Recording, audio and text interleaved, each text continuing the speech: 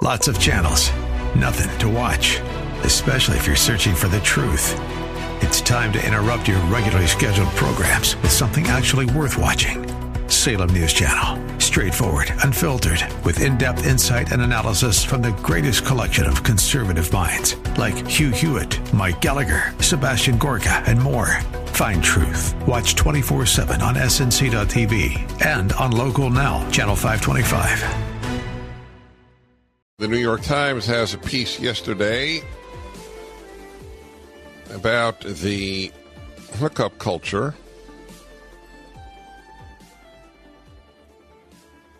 by Maureen Dowd, their lively columnist, a woman of the left, but it's fun to read on occasion, unlike some on the left who have no lightness of being.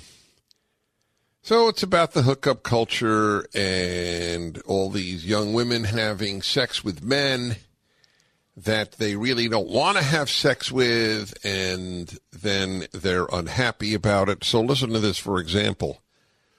I called Joanna Coles, the chief content officer of Hearst Magazines and the former editor of Cosmopolitan, and Marie Claire.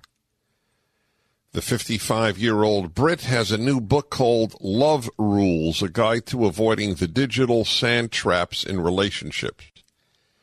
Getting naked and having sex with strangers is hard, she tells me. We portray it as fun and we pretend it's fun. But people crave intimacy, which is not easy to create in a hookup. That's why Britain just appointed a loneliness minister. The inspiration for Cole's book was a conversation she had with Sally, the daughter of a friend. Sally described her weekends at a liberal arts college this way, quote, "My friends and I all go out Friday nights, get drunk, and hook up. And on Saturday morning, we go down to the health center together to get Plan B." There's another example. Maureen Dowd is another example, like the woman who wrote in the Toronto, the Globe and Mail. And that's not long in Toronto, but that's how I memorized it most of my life. The big Canadian newspaper. And what was her article again about? And she wouldn't.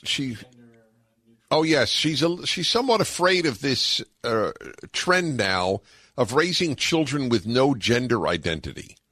She doesn't think it's healthy for children, which is an understatement. But, of course, she never once mentions that the left came up with this obscene idea, this child,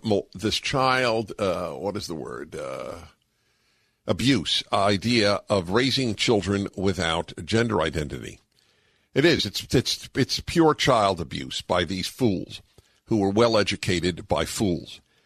And but the left isn't mentioned. So, too, in this article by Maureen Dowd, feminism, the feminist left, is not mentioned. But, you see, it's part of the grand lie of the left. They lie to themselves. They don't understand the damage their side has done to society.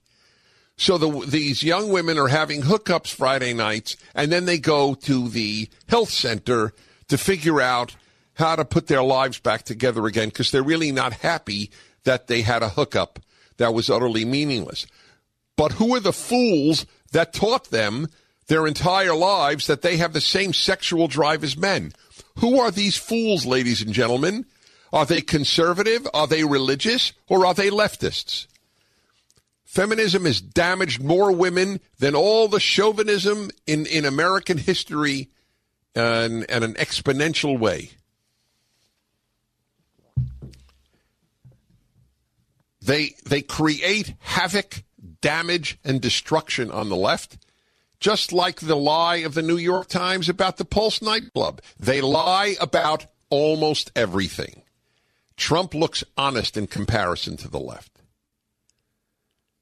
They lie about the big stuff. Trump lies when he does about the little stuff. Yes, the big stuff. Male and female natures are the same. Women can jump into bed with a man just like a man can do with a woman, and hey, just enjoy yourself. Let's have another sex week at Northwestern, right? Remember the Northwestern story? I spoke at Northwestern a couple of years ago, and of course all the signs about sex week, sex week. This is very important to drench the students with more sex. They're not drenched enough in society. They need a sex week to get the sex toys shown to them. Like the naked woman who came to one class. Remember, I told you, at Northwestern. We reported on it. And did what she did with herself, with a toy. And that was it. The teacher was more than happy to bring her in. You didn't have to stay. It was after class. You didn't have to stay. This is important. This is significant. I'm not even talking from a religious perspective or sin perspective. I'm just talking from an honest perspective that feminism has ruined far more lives than it has helped. That's all. Teaching women the opposite of what they really want. They really would like, you see, but they can't admit this. Feminists can't admit it. Most young women can't admit it. What they really would like is a good man and a good life with a good man. That's what they would really like. That for most women, that is more satisfying to make a life like that than it is to teach sociology or to be a CEO. Okay, that's the way it is. I'm not against women working at all.